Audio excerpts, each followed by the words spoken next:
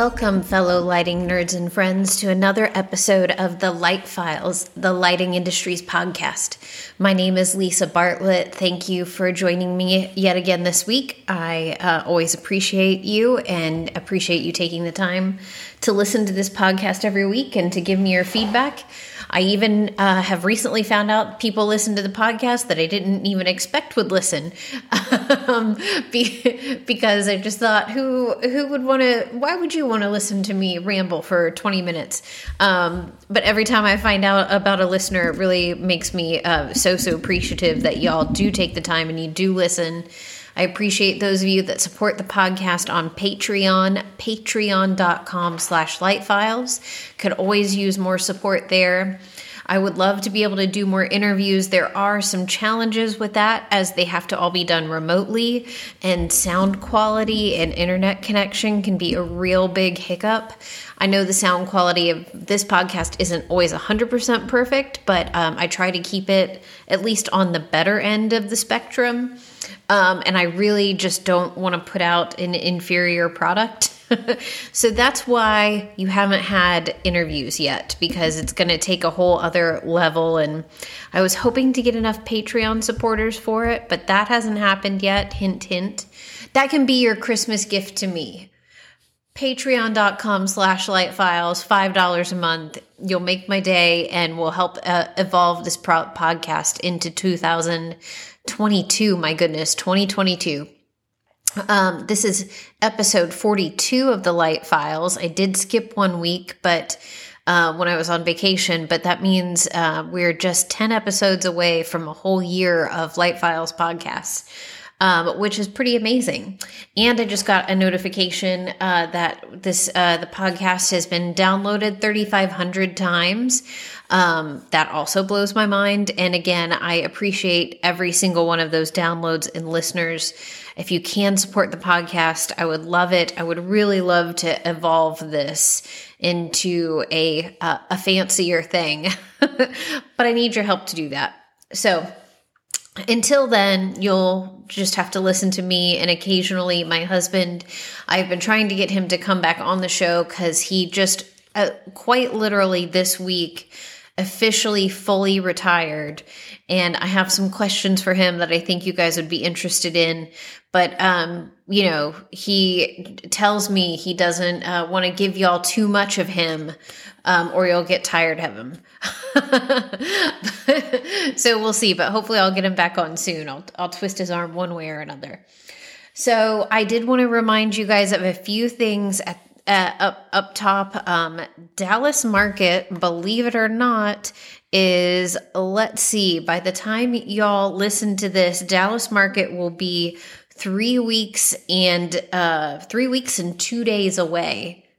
Yes, I said that right. I am doing the math. Market is just about 3 weeks away. So those of you that are Lighting Showroom Association members, I want to remind you that we are doing an event on Friday, January 7th at 8 a.m. It's hosted by and will be at Hubbard & Forge. They're providing a breakfast for us. All LSA members, regardless of member type, are invited. I'll be doing a little presentation. I got to get working on that. And we'll be doing some networking and talking. That is the Lighting Showroom Association's only official gathering at January Lightovation. It's going to be the first time back for so many of us that we didn't want to do too much, because I know there's going to be so many events and parties, and plus it's January buying, so it's always very hectic and busy. I did go ahead and make the decision to go ahead and get signed up for the January, for the winter market in Las Vegas. So I'm also going to go to Las Vegas at the end of January. Our showroom in particular has a tremendous sales associate and also has just been doing so much better with expanded product categories outside of lighting. Now we're not venturing too far out. We're still home accents, home decor, home accessories. But it is a growing category for us. I will say the margins aren't particularly better than lighting. So if you're looking for like a margin enhancer, I'm not saying that this is it, but it is increasing our overall ticket, value. I know I'm saying that wrong, but our total ticket price is increasing by having these add-on goods. So I'm going to try to go to Las Vegas and maybe High Point, but I'm definitely going to Las Vegas and see if we can keep expanding that channel of our business. Lighting and fans and, electrical is always going to be our primary core business. But if we can get more walk-in traffic for that kind of home goods, home decor part of the business, I think that only boosts our entire brand. Also in my market area, one of the few remaining independent furniture and home decor retailers that was located in downtown Savannah, they just closed. They're moving to an online only strategy, but they have closed their brick and mortar showroom. I'm sure a little bit that has to do with their location. They were in downtown Savannah, rent, and even if they own the building, it's not cheap down there. So I'm sure there's a bunch of other factors that go into play there, but it is just yet another opening for my business to really kind of expand on this category. I will say from our shoppers who come in, there really is sort of a niche, a need for unique home decor and home goods that you don't find at Home Goods or Target or big box stores. Now, I'm not saying they need to be out of left field, but just product that's different than what you see in your typical big box store. We're getting a lot of great feedback on that. Some products I brought in are kind of like different versions of a big box store item, and those aren't doing so well.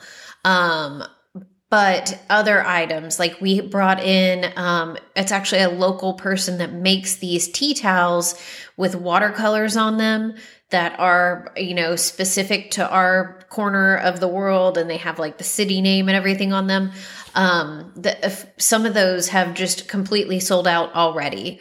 And we only have had them for less than a month. So that's been a really great product for us. So I'm looking to kind of add on to those kinds of things when I go shopping in January. So I'm really excited for that. And I'm really excited to see everyone back in Dallas for Lightovation.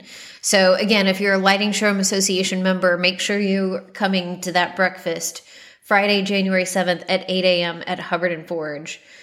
So I wanted to spend the rest of the podcast this week talking about something that's a critical part of the LSA's agenda in 2022. I've talked about it a few times already.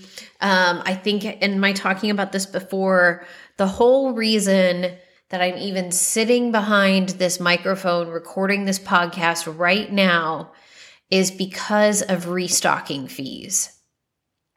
This has just gotten to be such a critical component in our industry and can sometimes be a make or break with lighting showrooms and the successful long-term viability of our business.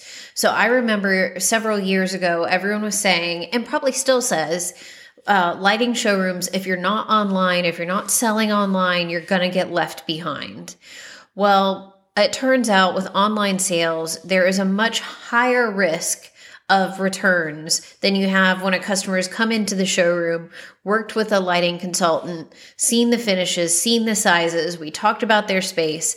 When you have to remove that advice portion and you're just straight up selling, your proportion of returns on those sales is just going to be higher. And sometimes with our online sales, they do, do a chat with a salesperson or email back and forth. And so sometimes we do get a little input, but not always. A lot of sales that we get are really just somebody was shopping our website, whether they wanted to shop local or they just happened upon us.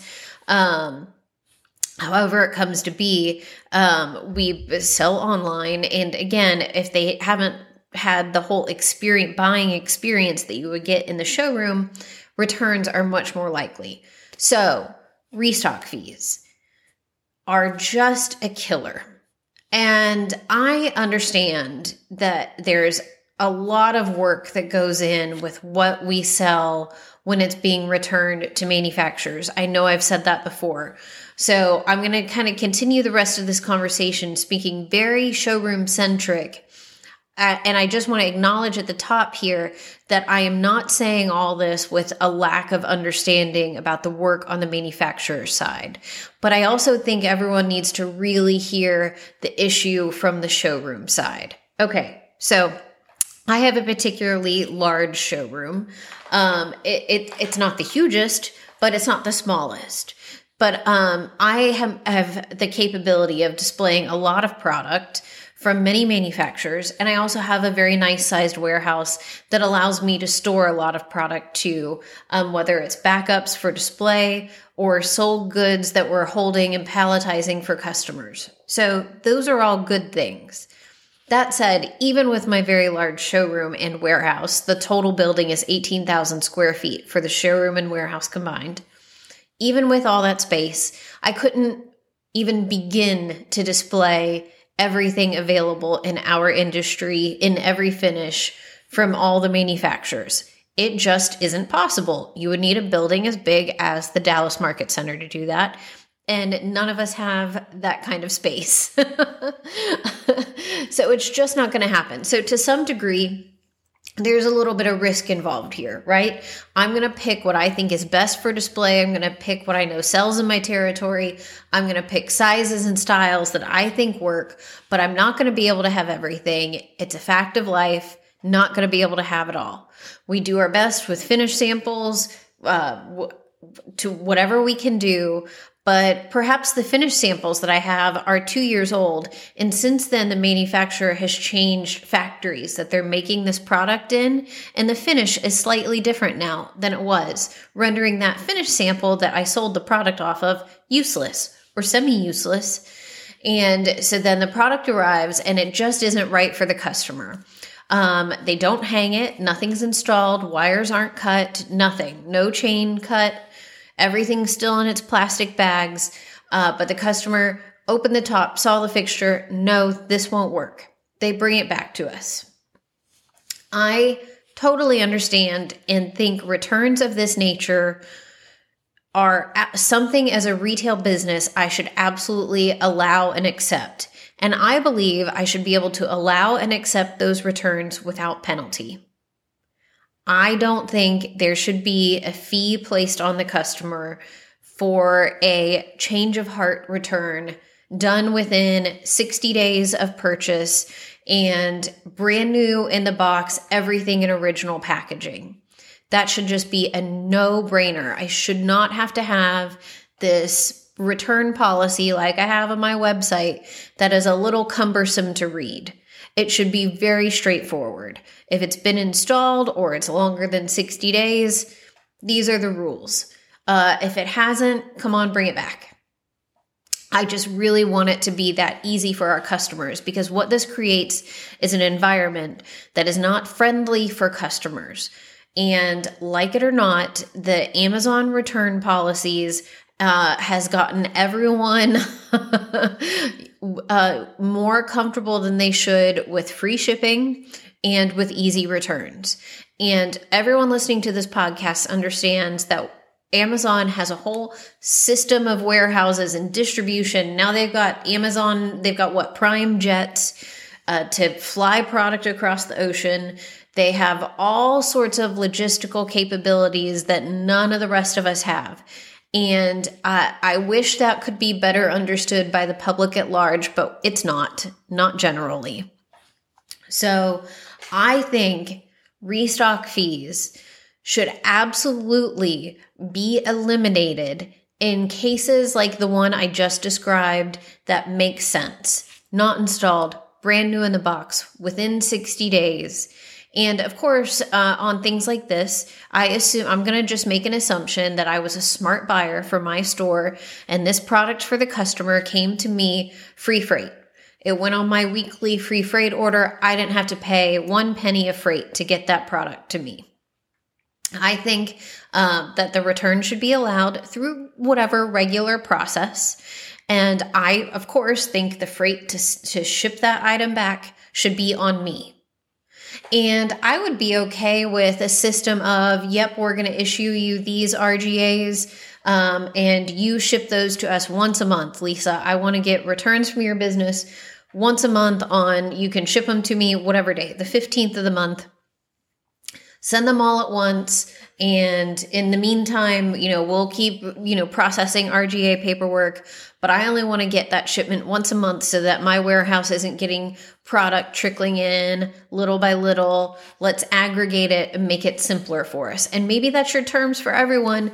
And you all just know when you're going to be receiving in your warehouse between the 20th and 25th of every month, the 15th is everyone's return shipping day. You're going to get a bunch of returns. And then you have the next 3 weeks to get all that sorted through before the next batch of returns comes. Fine. However, you want to conceptualize this to make it work best for everyone.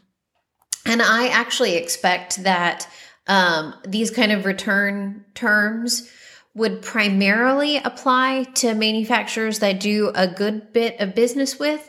But honestly, I think they should apply for everyone that I shop with if these stricter terms of brand new in the box, 60 days, all packaging there. And that burden of that, making sure all that is there, is on me as the showroom.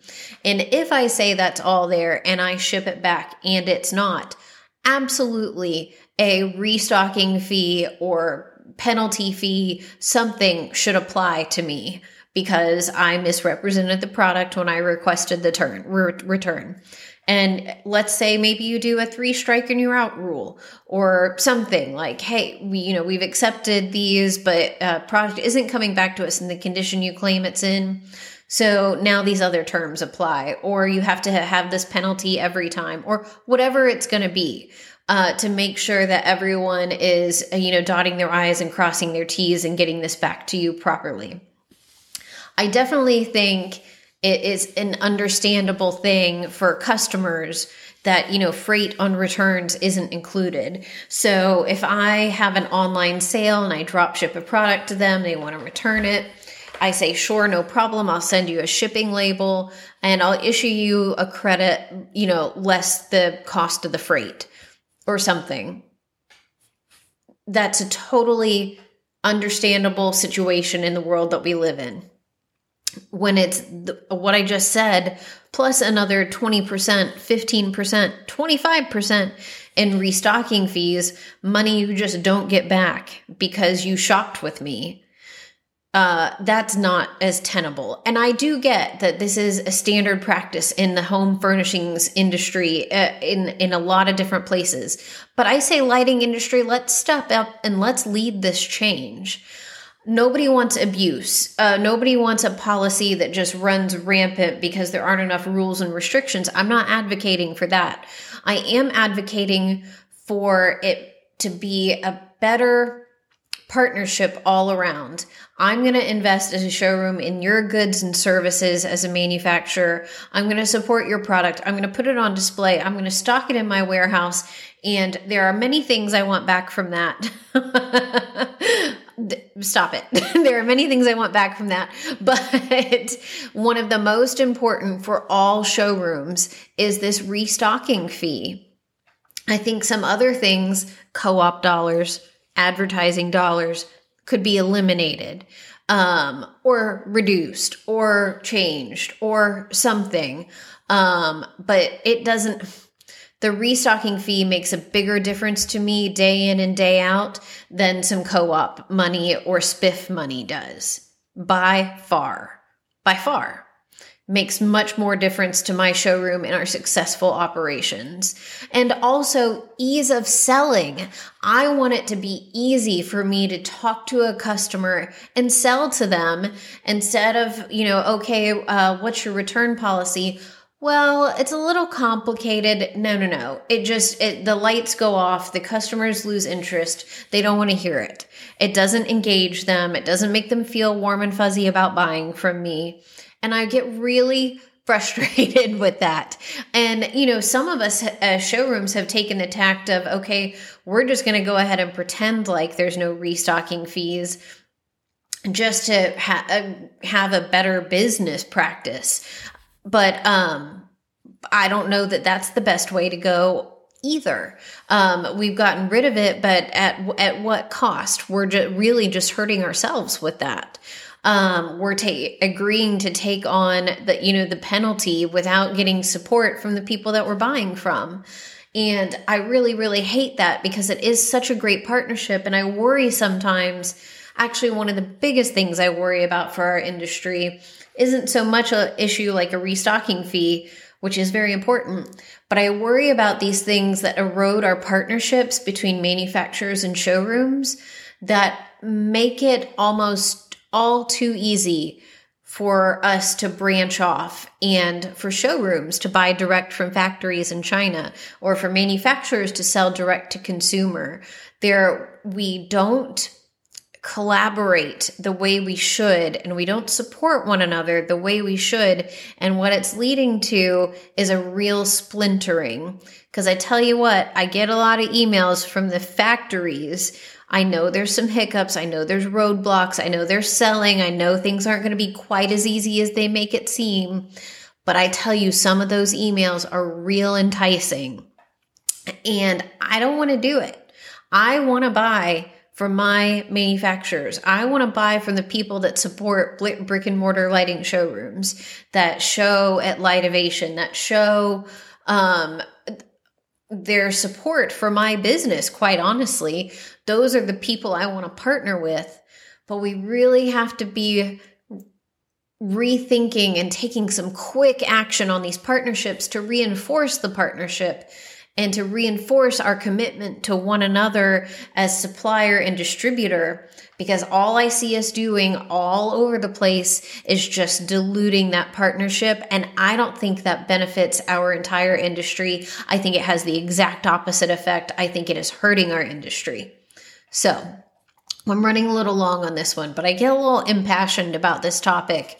I just think that restock fees is just like a little example of a broader issue that if we could just step up and solve it, things would go so much better all around for manufacturers and distributors alike. And I think we would see a resurgence and re-strengthening of the independent lighting showroom as a distribution channel. And I think once we saw that, suddenly selling direct to consumer or direct to trade isn't going to be quite as appealing as it was before. And I think that is the whole mission. All right, y'all, I've rambled on long enough. I hope you're having a great day and a great week, and I will talk to you next time.